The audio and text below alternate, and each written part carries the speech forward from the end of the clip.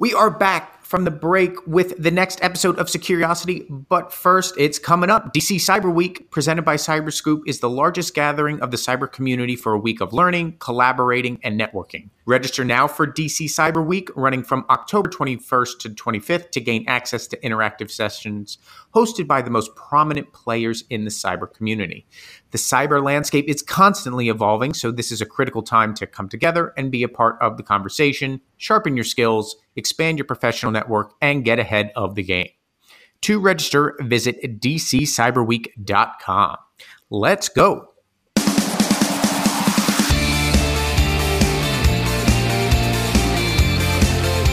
Welcome to Securiosity for September 7th. I'm Greg Otto. And I'm Jen O'Daniel, bringing you the best weekly wrap-up of InfoSec news.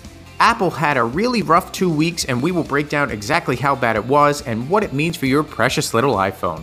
In our interview, Joachim Sundberg, founder of Baffin Bay Networks, he tells us all about how he's helping companies detect threats in their cloud. Lots of breaches and business deals to get to, and we will run through it rapid fire style. But first, let's get you caught up on what happened to close the summer. It's been a rough couple weeks for Apple. First, the tech giant patched a bug that could have allowed hackers to jailbreak a device running the latest iOS, a rare security oversight for the tech giant. The fix stopped allowing users to install unauthorized software on a device, which can make phones more vulnerable to hacking. Apple previously had fixed the same bug earlier this year after a Google researcher flagged it in a prior version of the iOS. Shortly after that, it was found that attackers spent 2 years using breach websites to try to siphon information off thousands of iPhones. Researchers from Google's Project Zero detailed malicious activity involving 5 so-called exploit chains, in which hackers linked together Apple vulnerabilities to get around Apple security. By directing iPhone connections to specific web pages, the attackers proved capable of accessing a device's kernel and other key parts of the operating system. They were able to secretly install malicious apps, monitor users' location, or take other action, Google said. The vulnerabilities affect iOS versions 10 through 12.4. The vulnerabilities were patched in latest update iOS 12.41.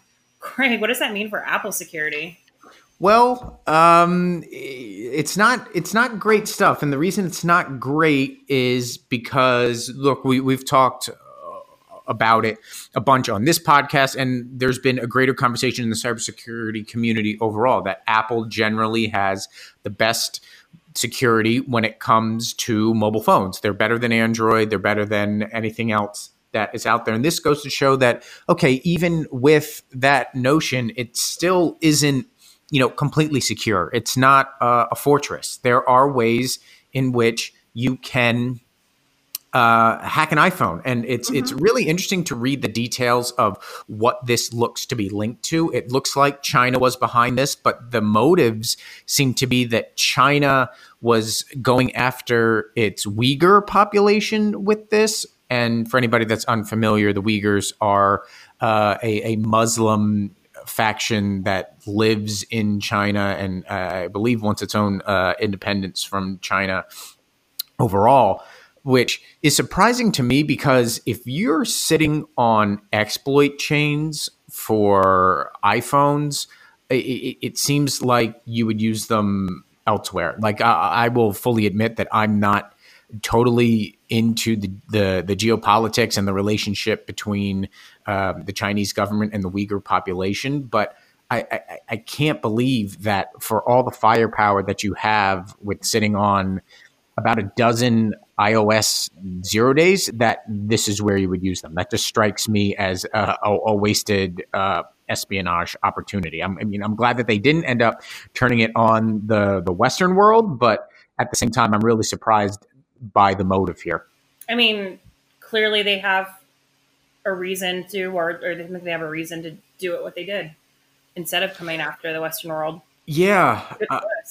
Yeah, and look, another thing that also happened was that Zerodium, the big bug bounty zero-day company, upped its ante for iOS exploits as well.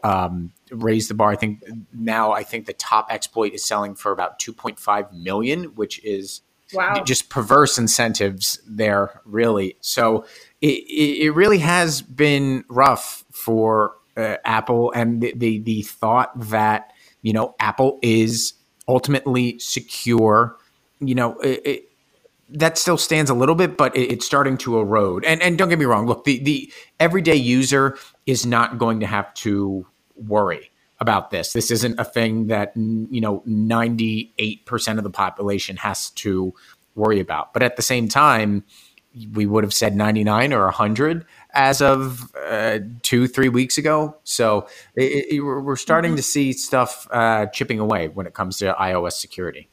Now, you're not going to go out and buy an Android this weekend, are you?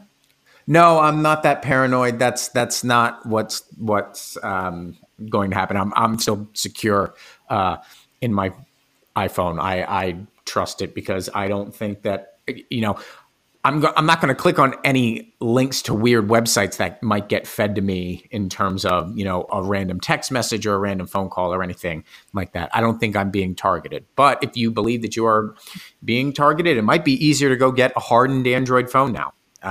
It's starting to show that you're not going to be able to trust a stock phone. You're going to need some hardening no matter what operating system you choose to buy. So speaking of those operating systems, 11 websites related to China's Uyghur population and the East Turkestan region where they reside were compromised and exploited as part of a surveillance operation that may be connected to the iOS hacking campaign we just talked about. The incident response firm Velexity said sites had been strategically compromised and leveraged as part of a series of attack campaigns aimed at the Uyghur people. By using affected websites, which range from the Uyghur Times, the Turkestan Press, Turkestan TV, and the Uyghur Academy, hackers could infect visitors' Android devices and collect information including the unique identification number, phone number, location, CPU data, username, and other sensitive details. Velexity did not directly attribute the attack to Beijing, but added it's reasonable to suspect that these same attack campaigns could have easily been leveraged to target Apple and Microsoft users. So, Jen, again, do you believe that all of these flaws are linked to China just going after a small geopolitical group? It seemed like it would have to be, right? I mean, could the other option here? Because I think really anybody else is going to go after something bigger and something a little bit more interesting. The more I think about it, the more I wonder whether China uses the Uyghur population twofold in that, they want to gather this information, primary for intelligence purposes and what they want to do with monitoring that group. But also, I wonder if China uses this the same way the Russians use Ukraine, in that we see a lot of attacks directed at Ukraine from Russia as sort of a test bed. Russia likes to launch attacks. They hit what they need to hit for their purposes when it comes to Ukraine, and then they gather their intelligence and sort of, point the weapons elsewhere in the world. I wonder if China's sort of doing the same thing here, where they go, okay, this is going to be our test bed. We still have intelligence purposes here, but we're going to take what we can from our, operations pointing to the Uyghurs, learn what we can, reformulate it, and then put it out into the world elsewhere. I would not be surprised if that's what's going on here. How big is that population in China? It looks like in China, there are about 11 million people that identify as Uyghurs. So yeah, it's not insignificant. So that's something that is clearly something worth watching, apparently, to the Chinese government. They're the fifth most populous ethnic group in China, but overall, percentage-wise, it's not even 1% of the population in China. So, there's, by terms of just raw population numbers, it's not insignificant, but at the same time, population percentage, you're talking about less than 1%. So it's really, really interesting to follow. Again, I am not caught up on it. This obviously is something that I need to and will in the future, because it's clear that China is watching them and has been watching them for a long time. But yeah, again, I go back to, I really think that it's just a test bed. It's a test bed, and then China turns around and reformulates their operations and points it toward, the rest of their targets. Guess we'll watch and see what happens next with that community. Well, a big portion of the current trade war is focused on tech giant Huawei. Another company based in China has been battling U.S. government claims that its products present national security concerns. DJI Technology, the world's largest commercial drone maker, is facing a ban from all U.S. military purchases over cybersecurity concerns and allegations of links to the Chinese government. But while the company has been accused of security issues, a threat level nudged up to a national security threat, as one Senate officer told Cyberscoop, few supporting details have emerged. Greg, what's with the lack of details? So this was a really popular story for us at the end of August. A reporter for us, dug deep. We keep hearing that DJI is a national security concern on the level of Huawei, and I said, okay, go find us. Go find us some concrete info. Go talk to some people and see what we can find out. And we didn't find out a lot because there doesn't seem to be a lot of information. What it looks like to us is that DJI products are inherently, at least they were when they first came on the market, they were inherently insecure just because they were coded poorly. It was just buggy code. So as they became more of an enterprise tool, they still had this buggy code in it, and there was the possibility of data being scraped or breaches in the company and all different types of security issues. They have since realized that since governments and enterprises want to use their drones as actual business tools, that they need to have more security built in. And the company has moved to do that. And the U.S. military is one of these enterprises that is trying to use these drones for reconnaissance. Don't think of it as military drones in the same way you think about as a Predator drone or something like that. We're talking quadcopters and the things that hobbyists use here.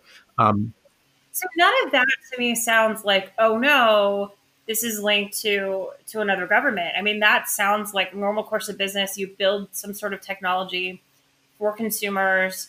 Consumers don't need all the security. And quite frankly, that kind of fits in the category of IoT security. And that really hasn't been a thing until recently. Yeah. We just were thinking about that in terms of our cameras in our home and our thermostats and all that stuff. So I'm not really surprised. And it makes sense that the company would be working on it now as it moves into the enterprise. Yeah. And I'm not even sure it would work on it going to enterprise right away. I think it would be something that would come over time when you realize you want to work with us. Yeah, I think that DJI was slow to realize how their devices were being used. And I think that was a big part of the problem because the company was like, look, we've changed. And okay, that's fine and good for you. I'm glad that you've changed. But at the same time, you're still being called a national security threat. Now, on the flip side of that coin, we talked to people on Capitol Hill, numerous people on Capitol Hill. And when we finally, pressed them to be like, okay, what is the threat? They couldn't give us any concrete information.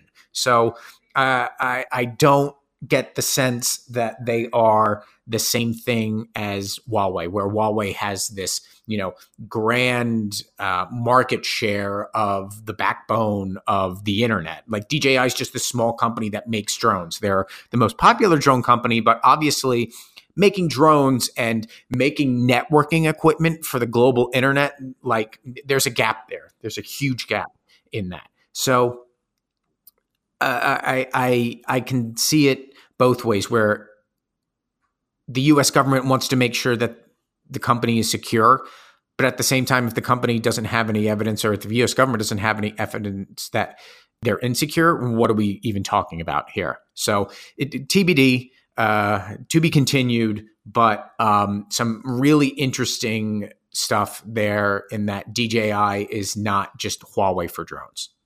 So to the InfoSec drama story that has riveted the community for the past month, Crown Sterling, which describes itself as an emerging digital cryptography vendor, filed a lawsuit against the parent company that organizes the Black Hat Conference for alleged breach of contract in connection with the controversy over a sponsored talk delivered during a recent conference. On August 8th, CEO Robert Grant described Time AI, a technology he claimed would upend the world of encryption with its use of, quote, quasi-prime numbers and infinite wave conjugations. The CEO of the consultancy Trail of Bits stood up toward the end of the presentation to say Grant should be ashamed of himself for hawking technology that others have described as bunk, and predicted Black Hat would remove the presentation from its site. By Crown Sterling logic, this disruption and Black Hat response amounted to defamatory smear campaigns. Jen, have you ever heard of anything so petty? I thought this was the most interesting story to come out of Black Hat. I just think it's not often that people stand up in an audience and just say, like, this is crap, which isn't the words he used, but like, just so fascinating. And quite frankly, there are so many companies out there talking about AI and cybersecurity and, name your buzzwords, that the technology they're talking about just doesn't work. And so it's kind of refreshing to sort of see somebody else getting up and saying that. Because I feel like from the VC perspective, I sit in a conference room and I hear these companies pitch. And, sometimes I'm sitting there thinking, there's no way this is possible. So it's nice to see somebody just point something out and say, this doesn't work. But in the same time, the guy who was making the presentation, what else is he going to do, right? I mean, this made people's blogs, this made articles, this was out there, that this ruckus was caused. It's a rare occurrence, I think. He had to file a lawsuit. He had to make a big deal of it because his reputation's online. And I would say to anybody that is really following this, Sean Gallagher at Ars Technica actually did a Q&A with, I'm not sure it was a Q&A, but he did an interview with the CEO of this company and talking about Time AI. And his background is, and I'll lightly say this, is interesting.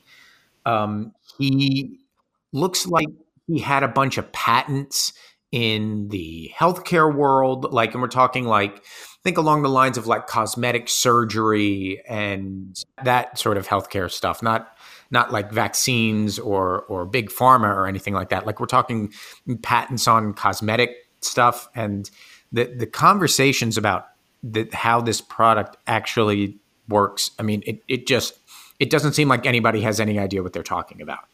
And it's and it goes back to what you were saying. Even the people who seemingly know the landscape sometimes don't know what they're talking about when it comes to their products. So you got to really get out there on a galaxy brain level to stir up this kind of controversy with your product, to be no, this is BS. This is very bad. And you're not going to be able to survive in this community. So, we're going to follow this lawsuit. I would not be surprised if the lawsuit gets thrown out, but this has just been a fascinating thing to watch over this past month. Absolutely. And you see that, I see this from inventors on an occasion where they've had success, maybe filing patents, maybe they've built a company before in some other space, and, really are sort of big thinkers. I'll see them pop up, pitching me things that, maybe someone else has already done, but they'll claim they're the only person who's ever done this, or that has been proven not to work. But they don't spend enough time on sort of doing their homework around what else has happened in that space to really be credible and really figure out, oh, wait, maybe this wasn't a good idea. So I'm not really surprised, but I was a little bit surprised that in this big audience, somebody called him out. I'm happy to see it, but surprised still. So a federal grand jury indicted Paige Thompson, the accused Capital One hacker, in connection with allegations that she accessed data on more than 30 companies and used that illicit access to generate cryptocurrency. Thompson was arrested last month on suspicion of hacking into the bank systems and accessing data on roughly 106 million people. The indictment reiterates many of the allegations laid out in last month's FBI complaint against, adding accusations that Thompson obtained sensitive data from companies outside Capital One, including an unnamed university and a telecommunications firm. Federal attorneys from the Western District of Washington also say Thompson, upon breaching victim organizations, leveraged that computing power to mine for cryptocurrency, an activity known as cryptojacking.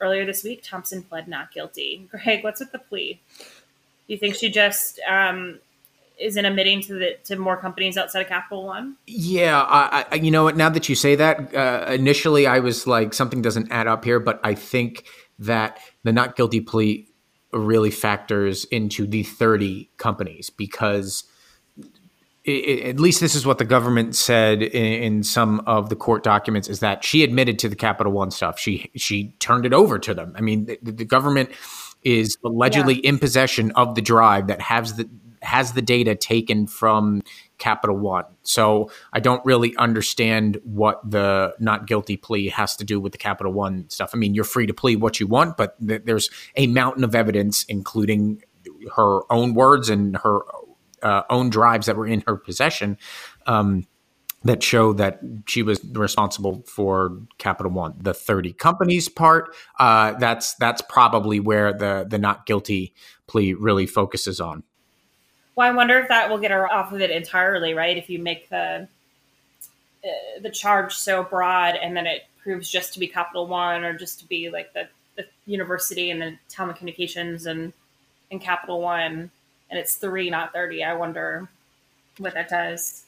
Well, the government could do itself a huge favor in this regard by, putting forth the information that what other companies were hacked. I mean, we've seen some trickles of some names that have been out there. There were some reports that Ford was hit. There was some reports that Vodafone was hit. There was reports that Michigan State University was hit. I mean, who knows who has all of these cloud instances? I mean, hey, we know how popular AWS is. So across the board, there's got to be tons of organizations that are out there that have cloud instances that are AWS. So it would go a long way for the government side of things to say, well, okay, she pled not guilty. Here's the evidence. Here's the Capital One evidence. And then here's the evidence with these, other companies or organizations that have been hacked. But going to that, right, 29 other organizations, don't the victims need to know? I totally agree with you. They do. So I don't know what's been taken, so long. Like, think back to the, to the details of this incident. The Capital One knew something was up. They were alerted through vulnerability disclosure email, and within a month, this became news, and that's unheard of. So what's taking everybody else so long? Like, what's the deal there? That is something that I do not understand, and might go to show that vulnerability disclosure isn't the same no matter the case, no matter what. So I'm really, really interested to see some of the evidence of these other companies that have been hacked come forward, because obviously they are now a part of the case. So time to make them public. For sure.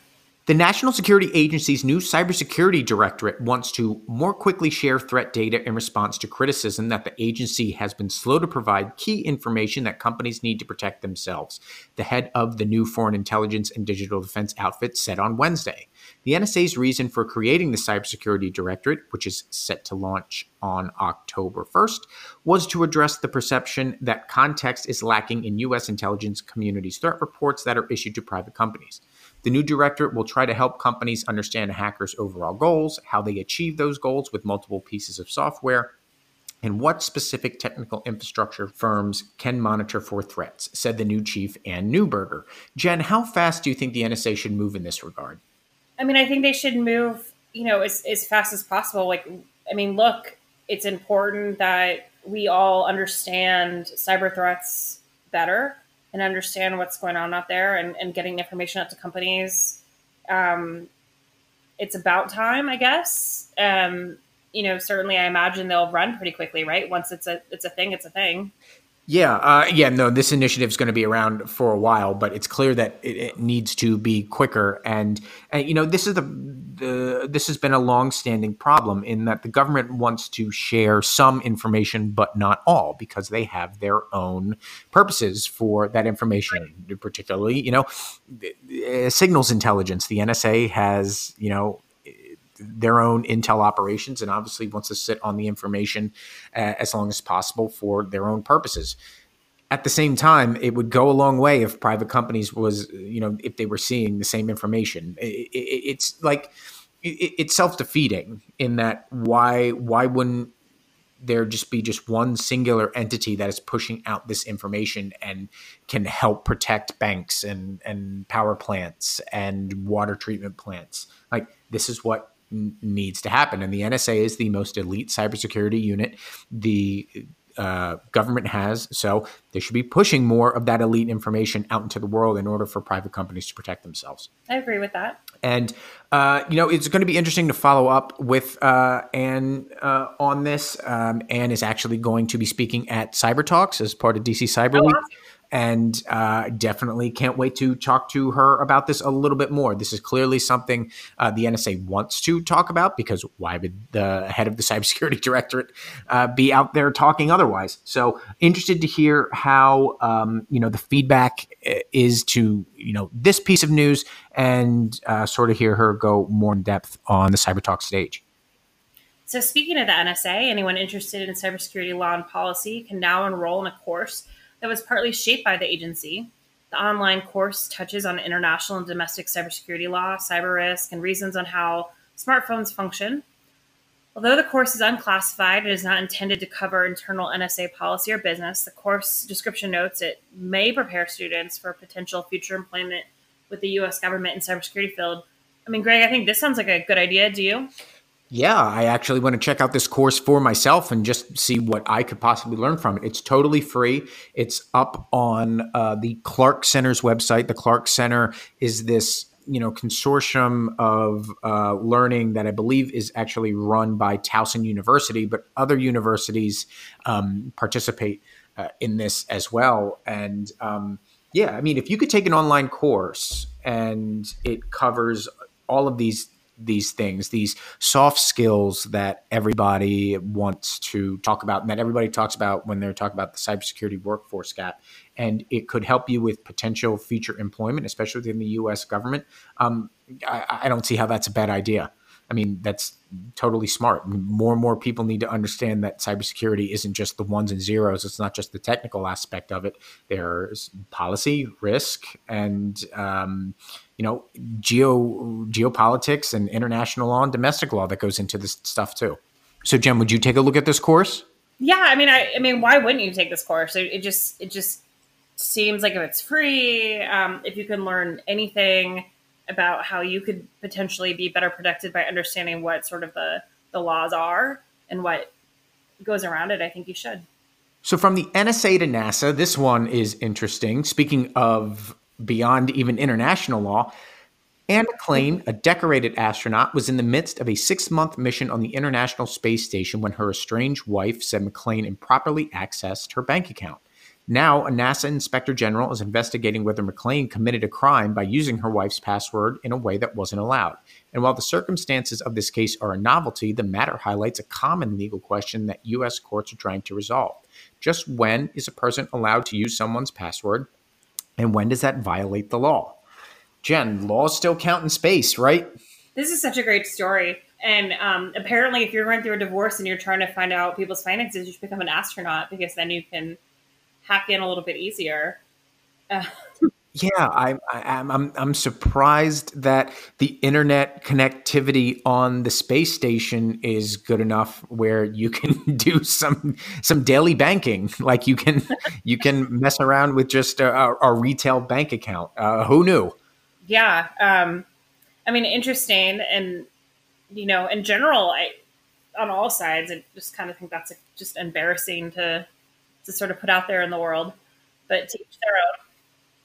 You would think that even if you are up on the space station, I know those astronauts are up there for an extended amount of time, you have a little bit more going on than I'm gonna just surf the web and mess around and use my extremely expensive computers and research instruments to log on to the Bank of America online banking site. It just seems like you would have a lot more going on and be distracted by a lot more if you're floating through space on the space station. I don't know, but right, 6 months is kind of lonely, and you can only look out into space for so many hours a day. And I imagine it's not as easy to sleep. And, I guess you have to do something. Why not hack into people's bank accounts? Why not? Well, hey, lesson learned: if you get bored in space, possibly violate hacking laws. So researchers have found an issue with a key component in various Supermicro motherboards that could allow attackers to remotely access some of the organization's most valuable assets. Issues in the baseboard management controllers of Supermicro's X9, X10, and X11 platforms could allow an attacker to easily connect to a server and mount a virtual disk to the BMC, according to researchers from Eclipsum. After mounting a drive, an attacker could modify a server, implant malware, or even disable the device entirely.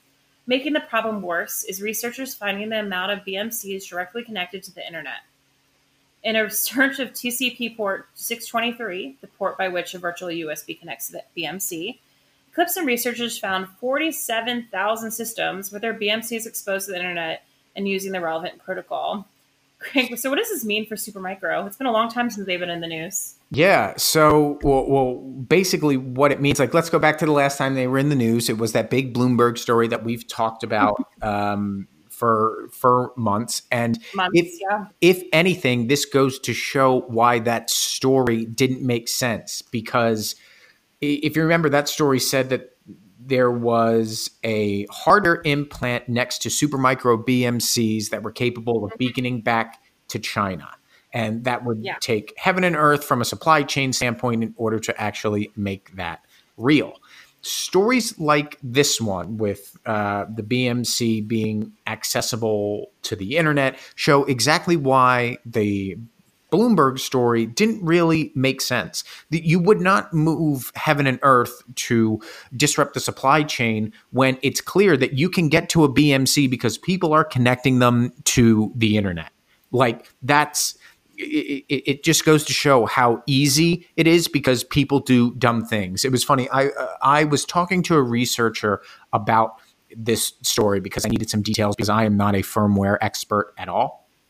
And I got through halfway through the explanation and he was like, yeah, Greg, in order to do that, you would have to connect, virtually through the internet to the BMC, but you would never do that. And I was like, oh, friend, let me tell you that is exactly what's going on here. And he was like, just absolutely flabbergasted by it. He was like, Greg, if I found out that you were, in charge of these servers where you had to do that, and I found out that you were virtually, connecting into a BMC over the internet, I'd throw you off the top of the data center. That's just not the way you should do this at all. So, look, and Supermicro has worked with Eclipsum. They said that, okay, they were not that they were aware of it, but they were made aware of it, and they were pushing fixes to make sure that this didn't happen because it had to do a lot with the way that the software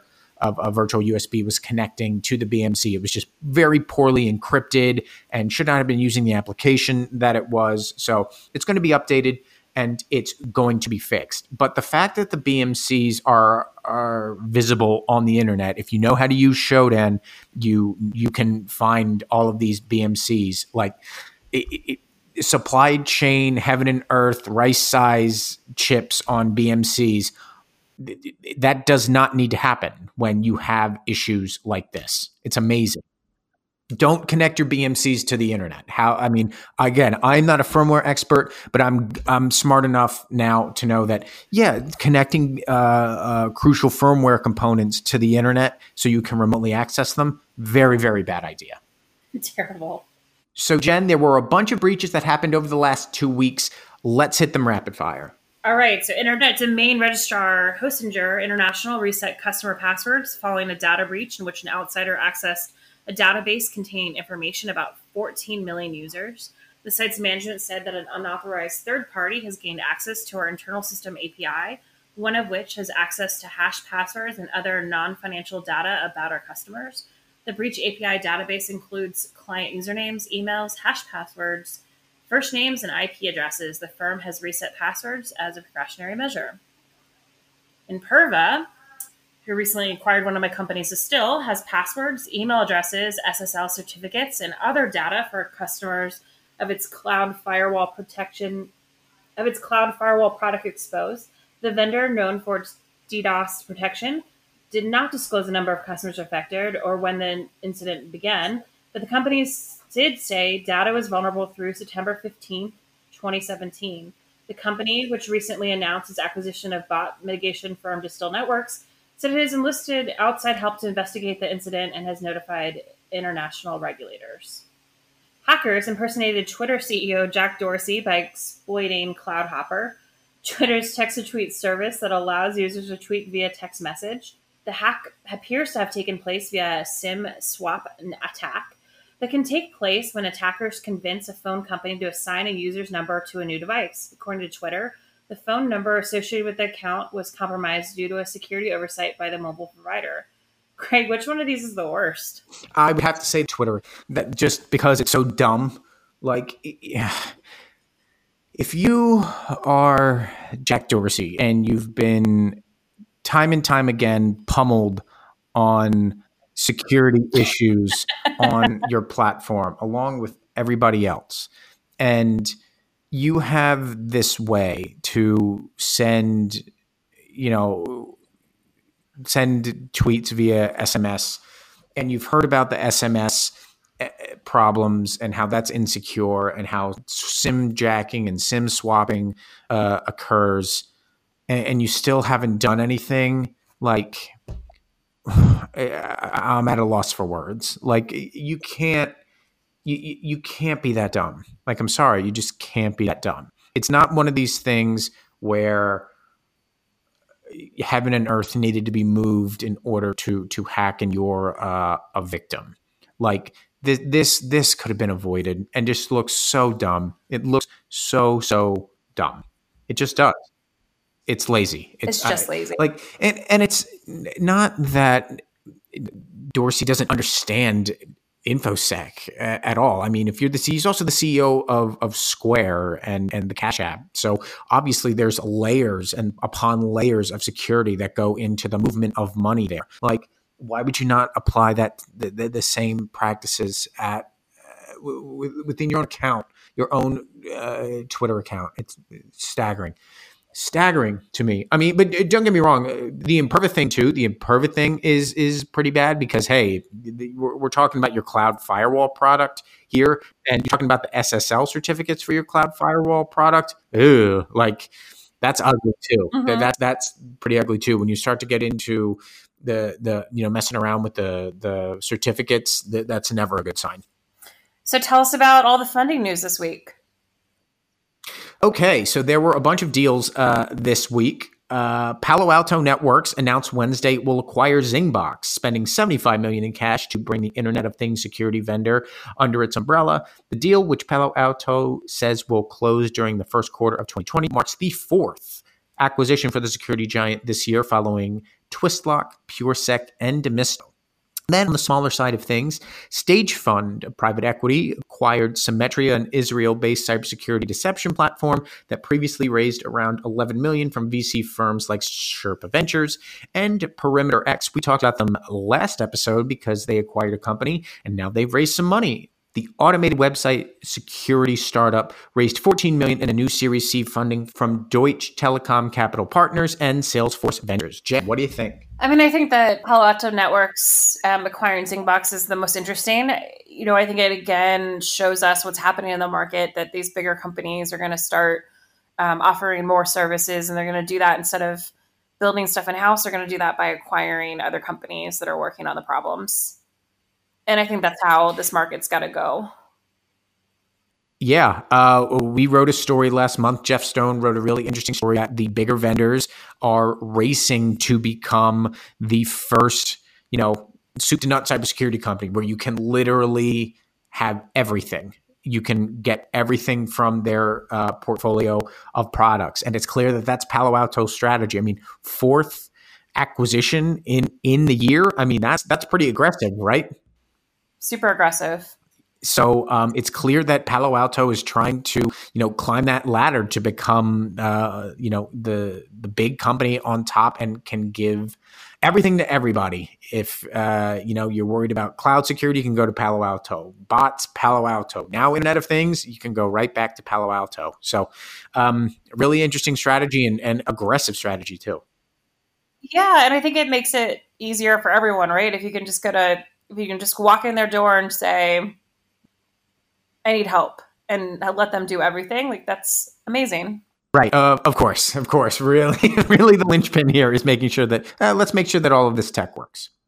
So speaking of how tech works, we are going to jump to our interview with Joachim Sundberg. Joachim is the founder of Baffin Bay Networks, and we talked to him about his platform and how he's helping out with the cloud and how enterprises are protecting themselves. Check it out.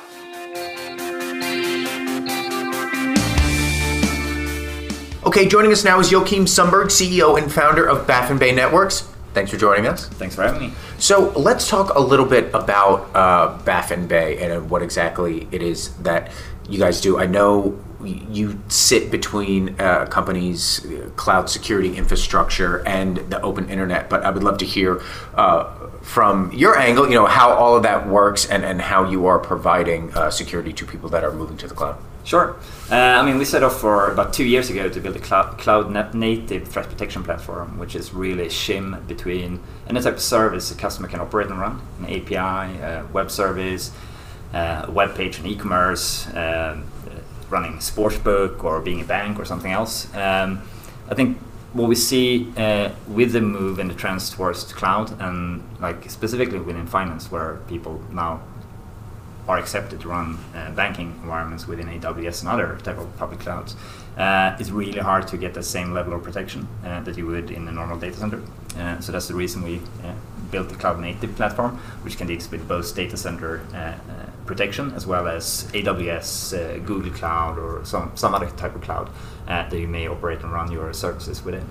So we really act as a shim between blocking the distributed denial of service attacks, the web application attacks, bot attempts. It could be attacks towards vulnerabilities on the underlying operating system or infrastructure. So if I'm a threat analyst or I'm sitting in a SOC and I have Baffin Bay, hooked into my cloud infrastructure, what am I seeing? So as a customer, the journey as a customer, when you come on board, you select the different modules you want to use. So not necessarily everyone has the need or willingness to use the bot protection module or maybe the web application firewall module, but they go and select the distributed denial of service protection, for example. Okay. Or may go for IPS capabilities. But so it's an a la carte menu from that perspective. Customers can select and pick the modules they want to use. They come on board, we route the traffic through us, either through BGP or DNS. Okay. Pointing a DNS record to us. Once that happens, customer can log on to portal, and through the portal they can see all the traffic they have. They can see things that we block and identify. We give them flow charts, flow data. They can see where traffic originates from, do some prioritization, and get real insight into both the attack side of things, but as well as the network side of things.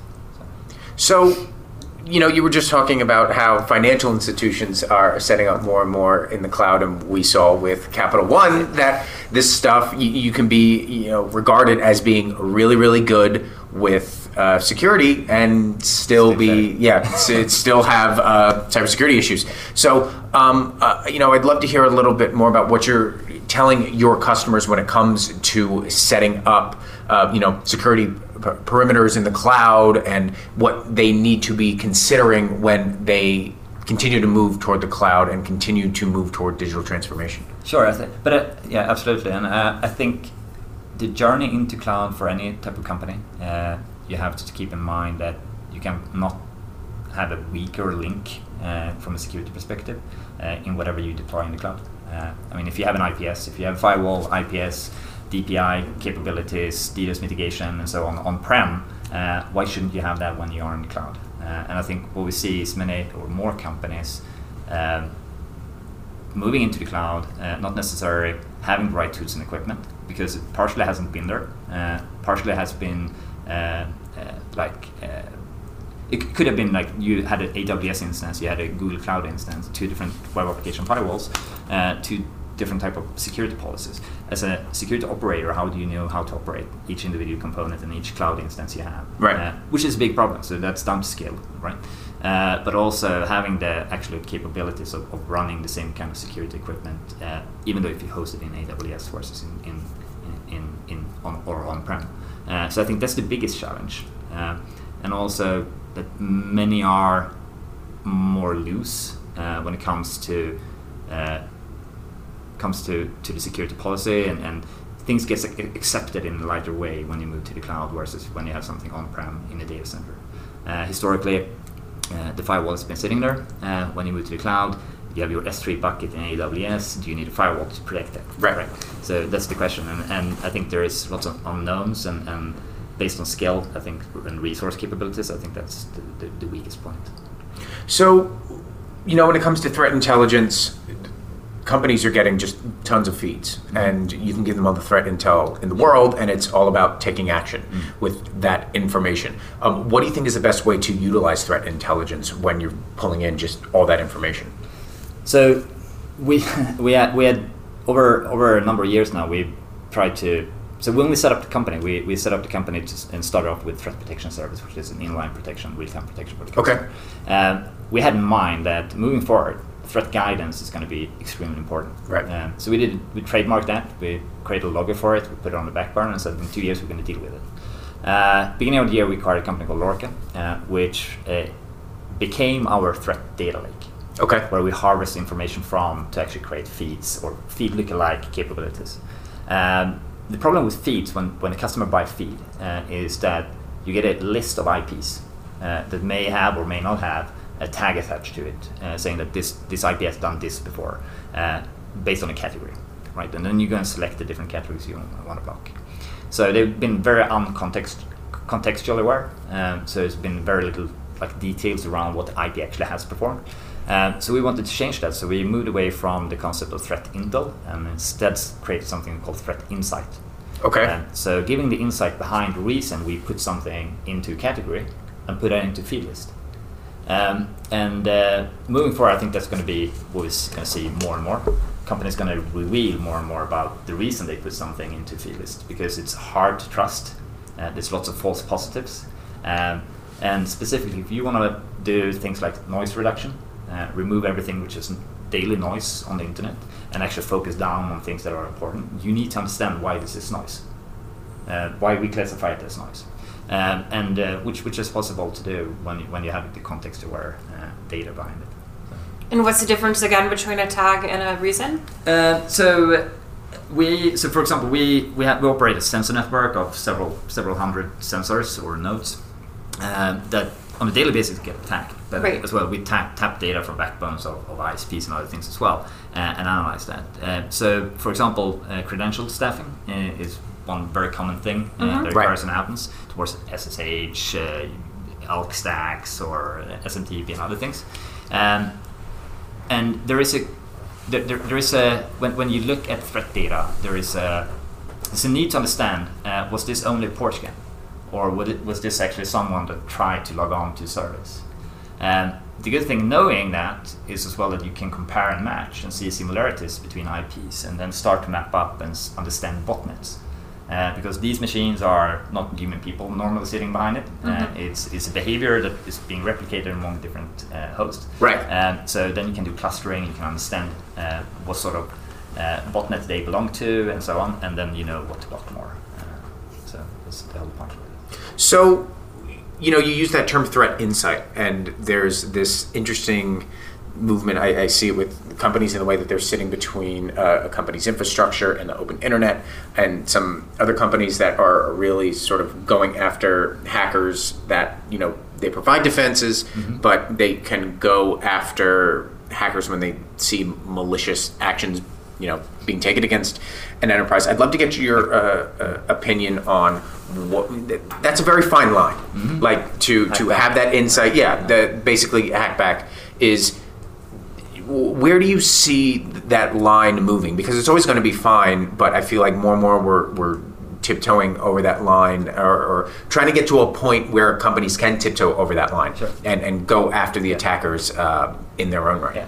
So, hackback or scamback, or depending on how you do it and perform it. I mean, it's an efficient method for example, detect botnets, because that's usually where it's being used today. And it's a gray line, right, or a fine line that you walk, and you want to make sure you walk on the right side of it. But I think it's necessary to some extent to get that insight into and be able to disclose new type of botnets, new networks, right? And we use similar methods as well when we operate and when we collect data. Scanbag is definitely a function we use and leverage. And it's very efficient, and you can do it in different ways. You can do active and passive scanning, so you can hide yourself as well, and those kind of things. So, Joachim, we'd like to end these interviews on random questions, but since we're here at Black Hat, we're always talking about cybersecurity and how enterprises like to protect themselves. We want to hear what you do on a daily basis, or what you do as far as protecting yourself online, cybersecurity-wise. You don't have to be obviously specific because we want you to stay protected, but what do you do on a day-to-day basis that keeps you protected online?